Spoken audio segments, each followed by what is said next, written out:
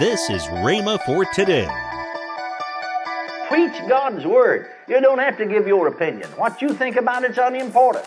Just what God says about it, though, is important. What does God's Word say? Well, then I wasn't surprised at all after 45 minutes of that discourse. When he gave an invitation for folks to be saved, not a soul went. I didn't blame him. I wouldn't go either. Welcome to Rhema for today.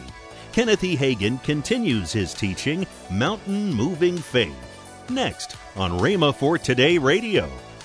Also, later in today's program, I'll tell you about this month's special radio offer. Right now, let's join Kenneth E. Hagin for today's message. Instead of majoring in the main things of God's Word, those are the things that's important, like faith. Faith is the most important subject in the whole Bible. A person asked me one time, said, Brother Hagin, preacher, said, I've been preaching years. I've never preached on the subject of faith yet. Why do you preach so much on it? I said, because a man that don't preach faith never preached the Bible yet. There's not anything in the Bible as important as this subject. You can't be saved without it, because by grace are you saved through faith, and that's not of yourself, it's a gift of God. You can't live for God without it. You can't please God without it, because the Bible said without faith it's impossible to please Him. The Bible said we walk by faith and not by sight. This Christian walk is a faith walk.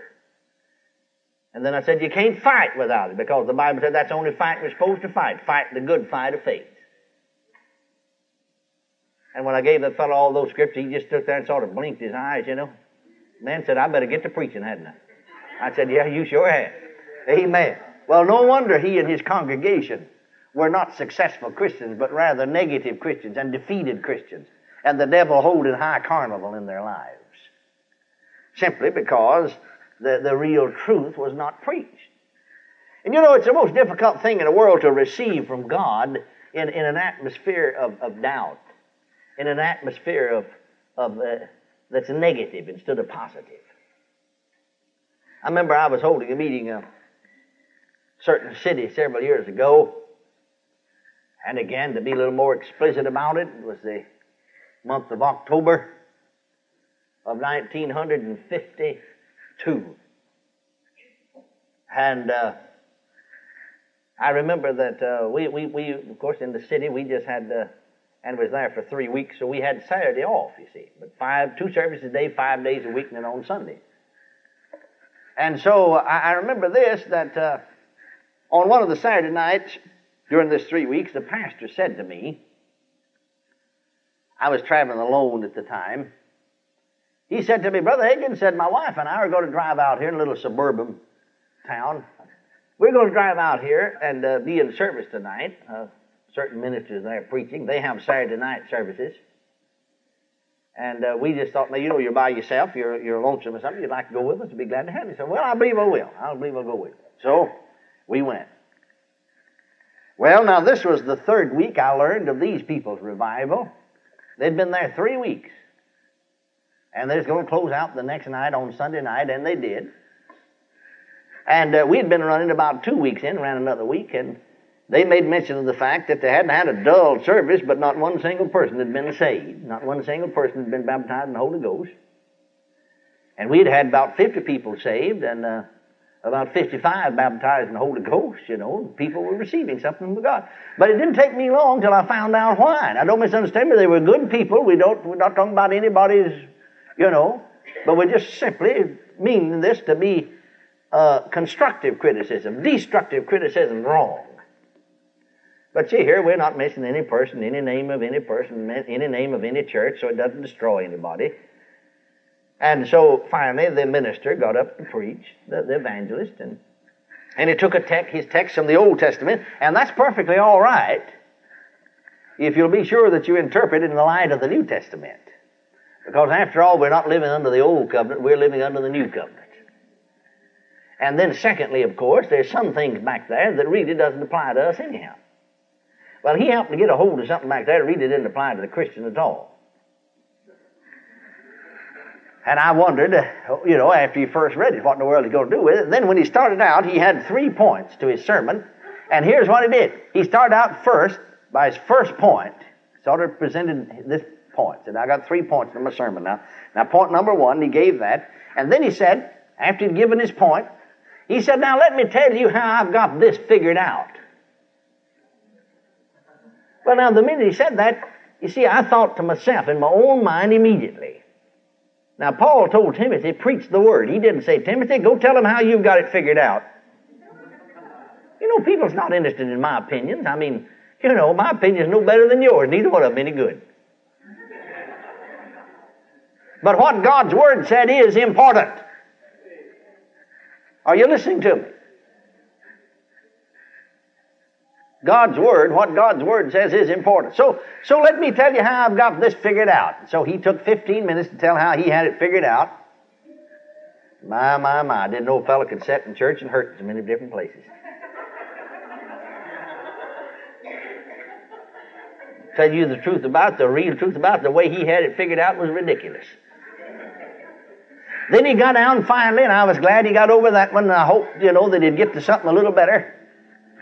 But he got down to his second point, and he gave it, and then he said, now let me give you my opinion on this. Well, again, I thought of what Paul said to Timothy, preach the word. He didn't say, Timothy, give them your opinion. Tell them how you've got it figured out. No, he said, let me give you my opinion. And I'll tell you, I struggled through his opinion. Oh, my. His opinion was all out of line, really, with the Word of God entirely. So he announced he got down to his third point. And I sighed a sigh of relief. Thought, well, maybe he'll give us something. Now, he hadn't given us anything yet. You know, I tell people all the time, have enough when you go to church, have as much sense as an old cow. Eat the hay and leave the sticks. Amen. But so far, I hadn't got any hay at all. It's all sticks. So I thought maybe he would give us a little hay anyhow.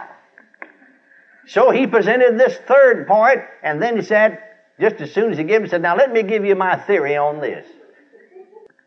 Oh, brother. Let me tell you what I think about this, how I've got it figured out. Let me give you my opinion on this. Let me give you my theory on this. That's not what God said. Preach God's Word. You don't have to give your opinion. What you think about it's unimportant. Just what God says about it, though, is important. What does God's Word say? Well, then I wasn't surprised at all after 45 minutes of that discourse. When he gave an invitation for folks to be saved, not a soul went. I didn't blame him. I wouldn't go either. Because he wound up, when he gave the invitation, saying, we're going to sing invitation here. And you know, if you're here and you're lost, I know they are because I've talked to some here. I know you're a sinner. Well, I said, come to this altar, you know, and pray here. I said, you can't never tell. God might save you. Yeah, he actually said that. God might save you. Well, I immediately thought about what the Word of God said. Jesus said, him that cometh unto me, I'll no wise cast him out. Not a matter if he might do it. Amen. Amen, isn't that right? He said, him that cometh unto me, I'll no wise cast him out. See, give them the Word, and then they'll have faith to come. But no wonder it didn't come. Said God might save you. Well, they sang a verse, and nobody came. He talked a little bit more and go to sing another verse.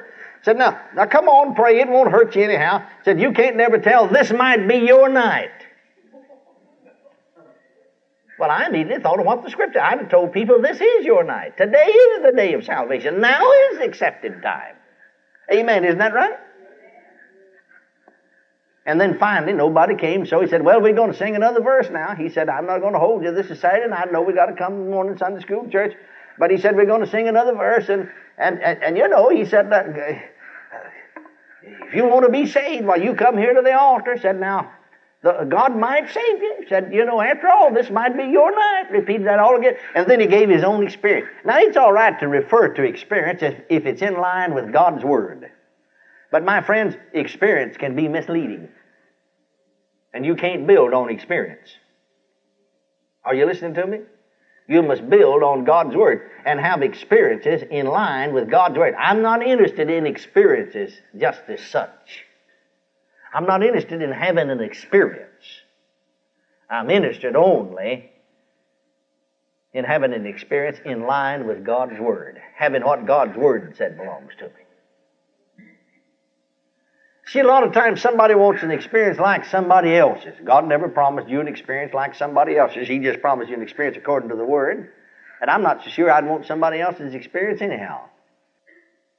And I don't doubt some of them had an experience like that, but if it's not in line with God's Word, well, I'm not so concerned about it. Now, for instance, this man gave his experience. He said, you know, I had to pray 3 days and 3 nights before I could get God in the notion of saving me.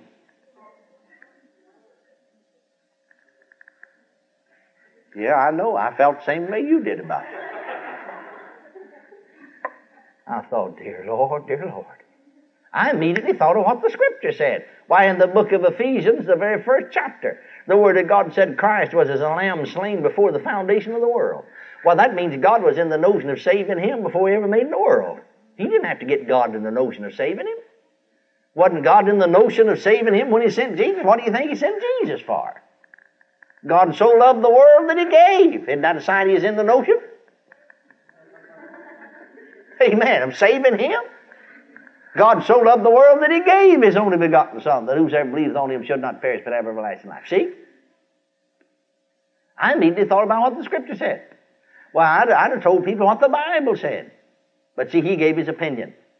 He gave his experience. I had to pray. Well, see, because he was in darkness, because he's seeking God in the dark, because he's praying in the dark, because he's in unbelief. He had to pray 3 days and 3 nights, he said, before he could talk God in the notion of saving me. He said, I thought he wasn't going to do it. But finally, after 3 days and nights, I talked him in the notion of saving me.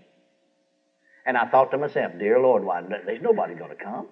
I wouldn't, if I was a sinner, I wouldn't come, because he just got through telling me I'd probably have to pray 3 days and nights, and after then I might not even get saved. No, sir. You see, telling folks what you think about it, giving people your opinion, telling people your theory only produces unbelief. Paul said, preach the Word. See, faith comes by hearing the Word. Hallelujah. By hearing, and hearing by the Word of God. Welcome to Rhema for Today with Kenneth and Lynette Hagin. You can find more great materials by Kenneth E. Hagin, Pastor Hagin, and the rest of the Hagin family by visiting our online bookstore. Right now, I'd like to tell you about this month's special radio offer.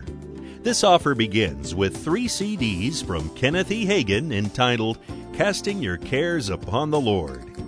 Also from Kenneth Hagin, the 3 CD series, Keeping Stress from Becoming Distress. And the mini book from Kenneth E. Hagin, How to Turn Your Faith Loose. All this for the special price of $28. That's $19.95 off the retail price. Call toll-free 1-888-FAITH-99. Again, call toll-free 1-888-FAITH-99. You can also order online at rhema.org. That's RHEMA.org. Rhema.org. Or if you prefer to write to Kenneth Hagin Ministries, our address is P.O. Box 50126, Tulsa, Oklahoma 74150. We always love to hear from our listeners, so write in or email us today and become a part of Rhema for Today. Right now, let's join Kenneth and Lynette Hagin. And then, of course, the last of September the 24th through the 26th, ladies, Kindle the Flame, right here on campus. It is our 20th Kindle the Flame. I can't believe it's been that long. Can you believe it's been that long? I can't. My goodness. I know. Tomorrow, more from Kenneth E. Hagin with his teaching, Mountain Moving Faith. If you'd like, you can visit our online bookstore at rhema.org. Thanks for listening to Rhema for Today with Kenneth and Lynette Hagin.